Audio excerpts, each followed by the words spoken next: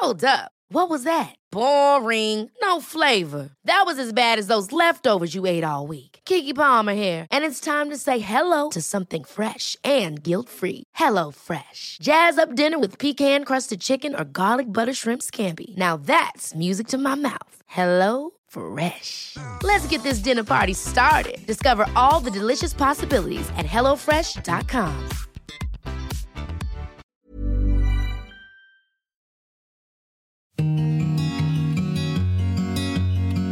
G'day everyone, it's Baz Dubois and this is Hammer at Home. I feel as a race, as a human race, and me personally as an individual, I just don't think we're doing enough to nurture the planet and provide the cultural stability, the food and the environment that humans need to flourish. We all like to think we're doing the right thing, using our keep cups and avoiding one-use plastics, and we are. But there's so much more we have to do as a culture. Until we start valuing humanity, sustainability, and the planet, we're just going to continue down the wrong track. This needs a complete rethink, and we are the only people that can guide that rethink. But to do this, we need to know all the facts. And the first thing we need to understand is carbon and why it's so important. To help me work it all out, I've called Dr. Vanessa Ruhlin from Curtin University. There's no doubt about it, Vanessa, you're an expert when it comes to carbon. But a lot of people don't really understand what they're actually talking about when they're talking about greenhouse effect or when they're talking about their carbon footprint. And I think if we understood that more clearly, it would be easier to understand how we can help. So, in a really basic format, what is carbon? The first thing we have to distinguish, I guess, is between carbon and carbon emissions. What we're talking about are carbon emissions or even carbon dioxide equivalents, because there are lots of different types of greenhouse gas emissions that we always refer back to in carbon dioxide equivalents because they all have different potency. So, for example, methane is 21 times worse than carbon dioxide. So there are many different types of activities that cause carbon dioxide or carbon dioxide equivalents in the atmosphere. So things like the burning of coal to produce energy, industrial processes, even agriculture produces a lot of emissions, smoke coming out of tailpipes of cars, etc. All of these things that we do in our everyday lives are contributing to the carbon emissions in our atmosphere. Even the use of our appliances at home is obviously using energy which is produced largely from coal in Australia. So there's a whole host of things that are contributing to our carbon footprint and our carbon emissions and climate change. So these things emit carbon emissions, but then we can also store the carbon emissions, can't we? How do we do that? Yeah, so there's actually quite a few different ways of storing carbon emissions, but probably one of the biggest and best ways of doing it, and something that we've been doing for a long time, are through trees. We know that when trees grow, they sequester or they suck in the carbon dioxide from the atmosphere. They actually need it. It helps them to grow. They convert it into oxygen, but they also store that carbon dioxide in their roots and in their trunks and everything. This is something that the planet's been doing for millennia. It's the very best way of storing our carbon.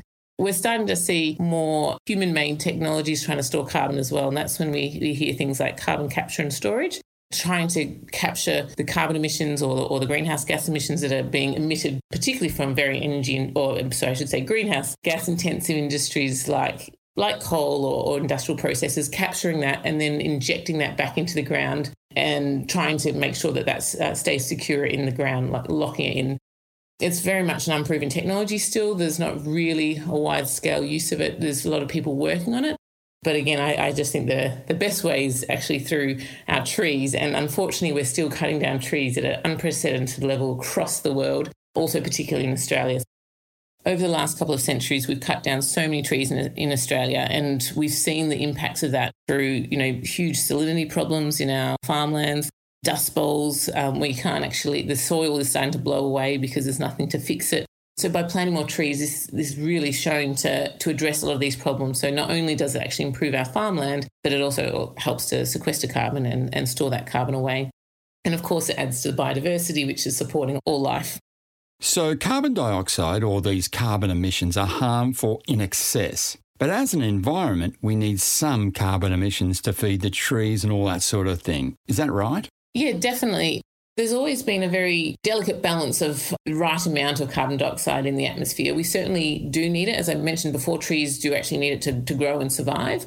But what we're seeing is actually an excess amount of carbon dioxide in our atmosphere. And that's very much been correlated with our industrialised activities over the last 200 years or so. And that's what we're worried about. What scientists are really concerned about is this is the first time in our human history that we've actually reached this amount of carbon dioxide emissions or equivalent emissions in our atmosphere. So while we have reached those levels in our history, it hasn't been while humans have existed. So we don't know what we're about to, lead into. Like, this is what we call tipping points. Like, once we hit a certain point, it actually causes other events to occur, which could even be ice ages and all sorts of things. And we are starting to see different weather events, happening now as well because of this new amount of carbon dioxide in the atmosphere. We're seeing an increase in bushfires and storm surges, sea level rises, droughts and floods, and all these sorts of weather events that are becoming much more frequent now than they have been in our human history so far. So what you're saying is, for thousands and thousands of years, there has been a level of carbon dioxide and carbon emissions in the air naturally from all sorts of different things. Our planet has adapted and learned to thrive on that. But then all of a sudden, man and his industrial revolution came along and started to create a lot more carbon. That sort of tipped the scales, unbalanced the amount of carbon emissions, which is having a dramatic effect on a whole bunch of other things, climate being one of them. Yeah, absolutely. That's exactly what's happening. I think what a lot of us don't understand is that in Australia, we have one of the highest per capita carbon footprints or per person carbon footprints in the world. We live in large houses, we all drive cars, we eat a lot, we actually throw a lot of our food away as well that we purchase. We also eat a lot of meat, which has been linked to high carbon emissions as well. So it's very much about how we live. It's interesting that you just said that as individuals, Australians have a large carbon footprint.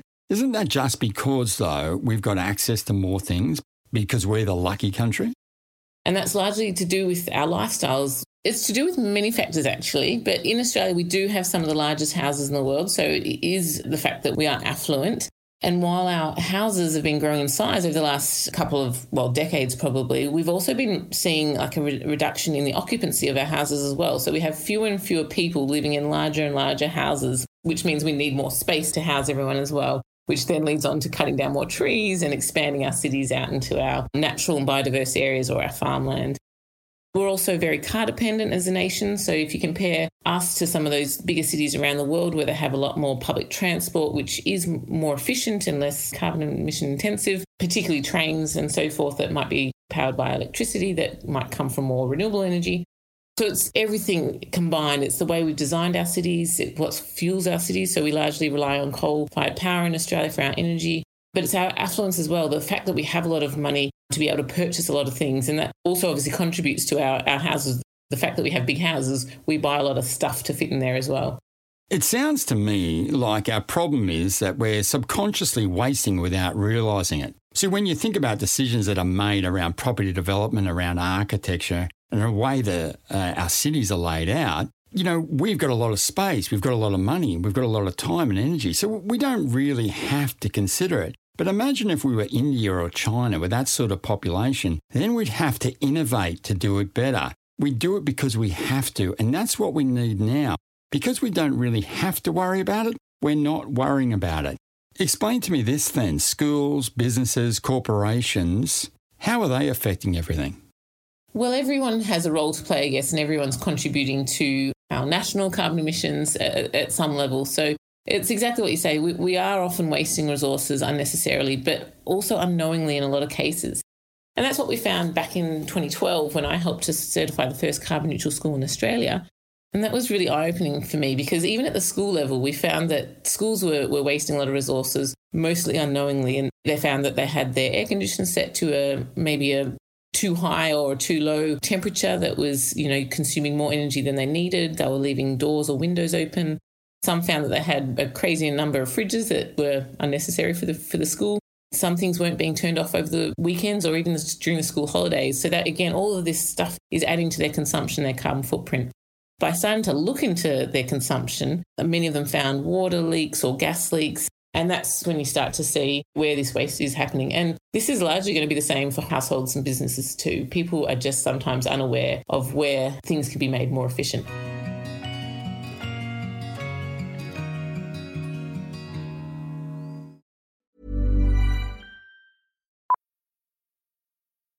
Millions of people have lost weight with personalized plans from Noom. Like Evan, who can't stand salads and still lost 50 pounds. Salads generally for most people are the easy button, right? For me, that wasn't an option. I never really was a salad guy. That's just not who I am. But Noom worked for me. Get your personalized plan today at Noom.com. Real Noom user compensated to provide their story. In 4 weeks, the typical Noom user can expect to lose 1 to 2 pounds per week. Individual results may vary. Hi everyone, this is Ange Bishop letting you know that if you're looking for something to do, after you've watched Studio 10 of course, have a listen to some of our 10 Speaks podcasts.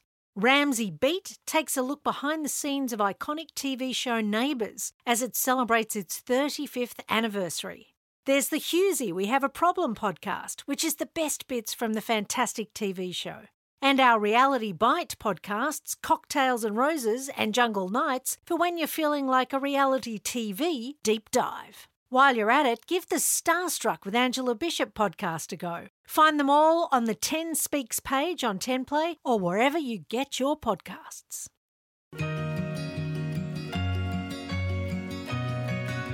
I'm going to put you on the spot here. If we had to just point the finger, who are the greatest contributors to the loss of sustainability and the increase in carbon dioxide emissions?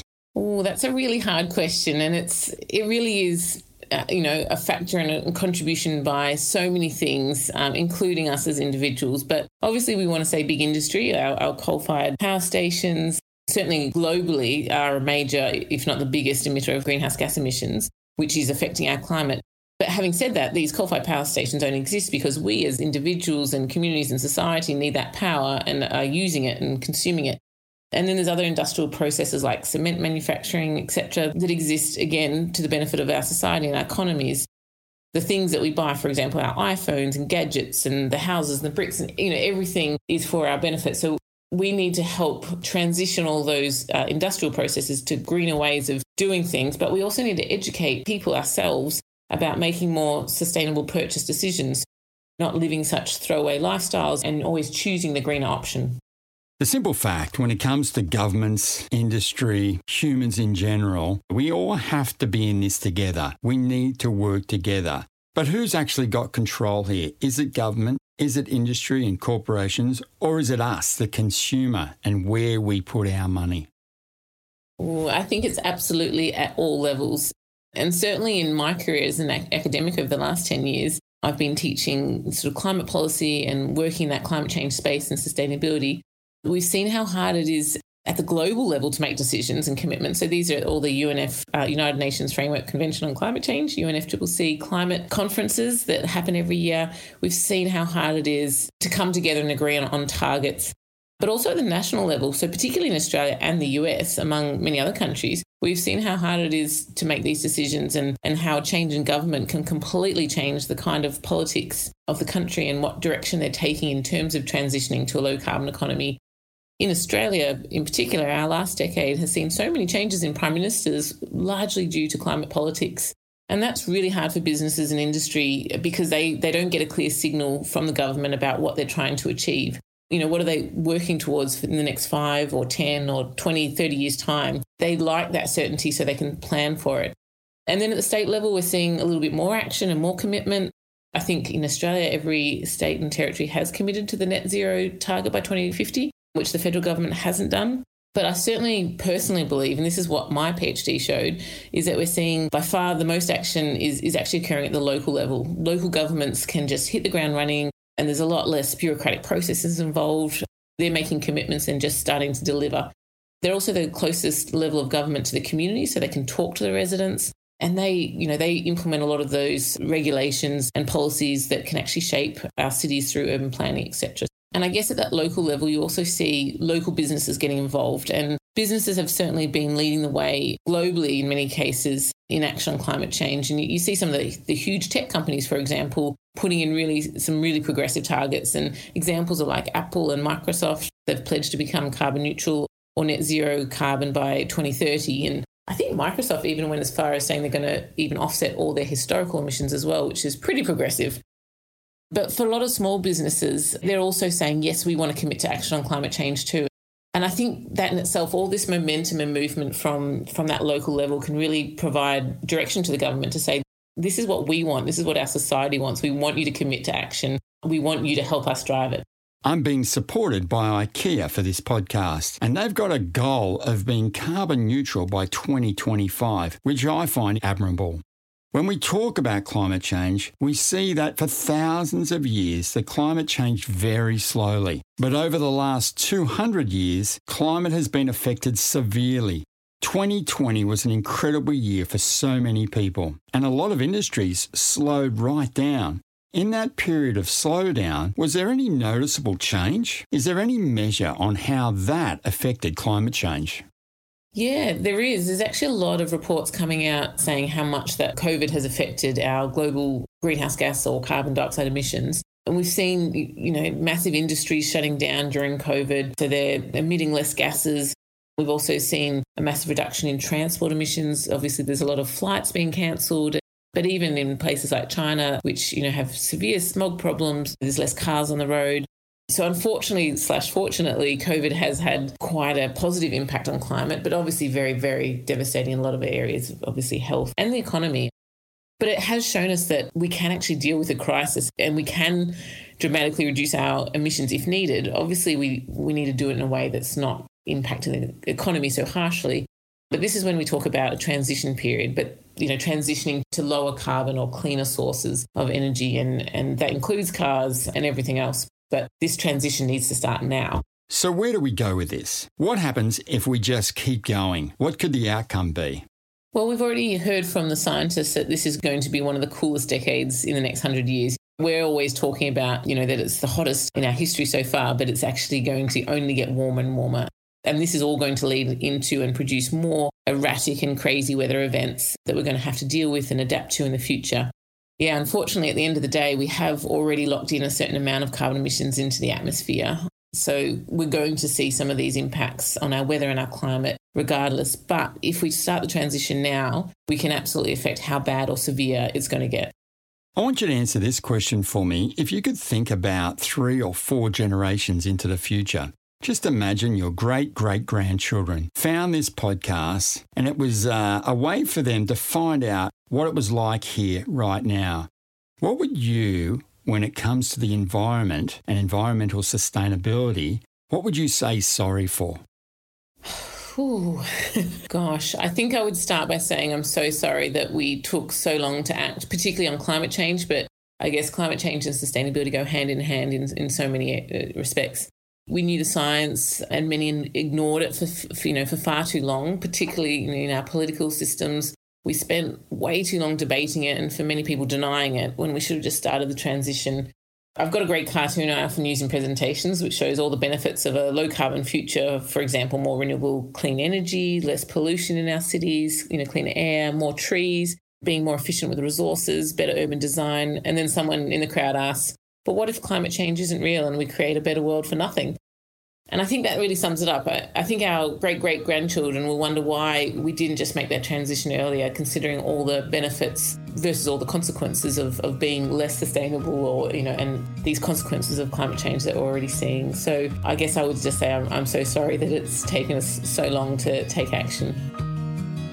Loved all that, and thanks very much, Vanessa. It was so great to have you on. Now we know what carbon emissions are, and we know a little bit about sustainability or environmental sustainability. Join us next time when we're going to look at why it's so hard for us to do the right thing. We're going to deep dive into the psyche of why people tend to repeat bad behaviours, things that they know are bad and they can't stop doing. I'm Barry Dubois, and this has been Hammer at Home. Thanks for listening. See you next time.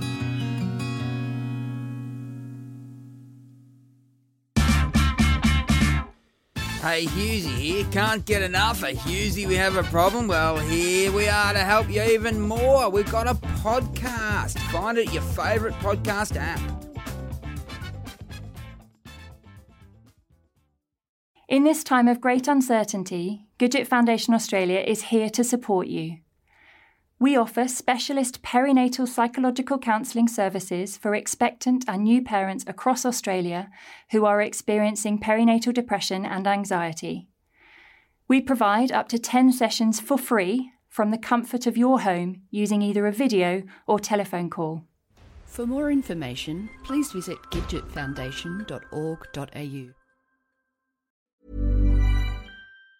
Ever catch yourself eating the same flavorless dinner 3 days in a row? Dreaming of something better? Well, HelloFresh is your guilt-free dream come true, baby. It's me, Keke Palmer. Let's wake up those taste buds with hot, juicy pecan-crusted chicken or garlic butter shrimp scampi. Hello Fresh. Stop dreaming of all the delicious possibilities and dig in at HelloFresh.com. Let's get this dinner party started.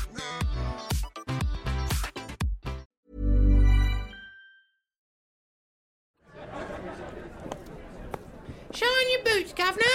Yeah, all right, lad. They're looking a bit grimy. All right, I'll clean them up then. Sit down. Thank you. See you reading the old paper there, sir. Yeah, what's it to you? Oh, I've got a new thing. It's a way to listen to the paper in your ears, you see. What are you on about, kid? I'm on about 10 Speaks podcasts. What's a 10 Speaks podcast? It's like a newspaper for your ear holes. Well, what sort of thing do they talk about then? All sorts of things, Governor. Go on. They talk about Western Australian sport there, mate. I see you got the sports pages. Yeah. What, who's that by there? Who says that? Doesn't matter about that one now. There's one about your house. Not your house. My house? Who's talking about my house then? I mean just houses in general. And other design-related things. That one's with Barry Dubois. Barry Dubois? Yeah, you know, from the Friday show. From the living room? That's the one. Yeah. Well, what if I don't want to hear about my home or other people's homes? That's all right. You strike me as the kind of guy who might watch The Bachelor. The Bachelor? I've watched A Bachelor. Well, maybe you will hear a bit more about that on one of our Reality Bites podcasts. Oh, yeah? Yeah. Yeah, all right. All right, the shoes are done, Governor. That'll be 10 quid. How much? 10 squids, mate. That's outrageous. You're outrageous. I'm out of here.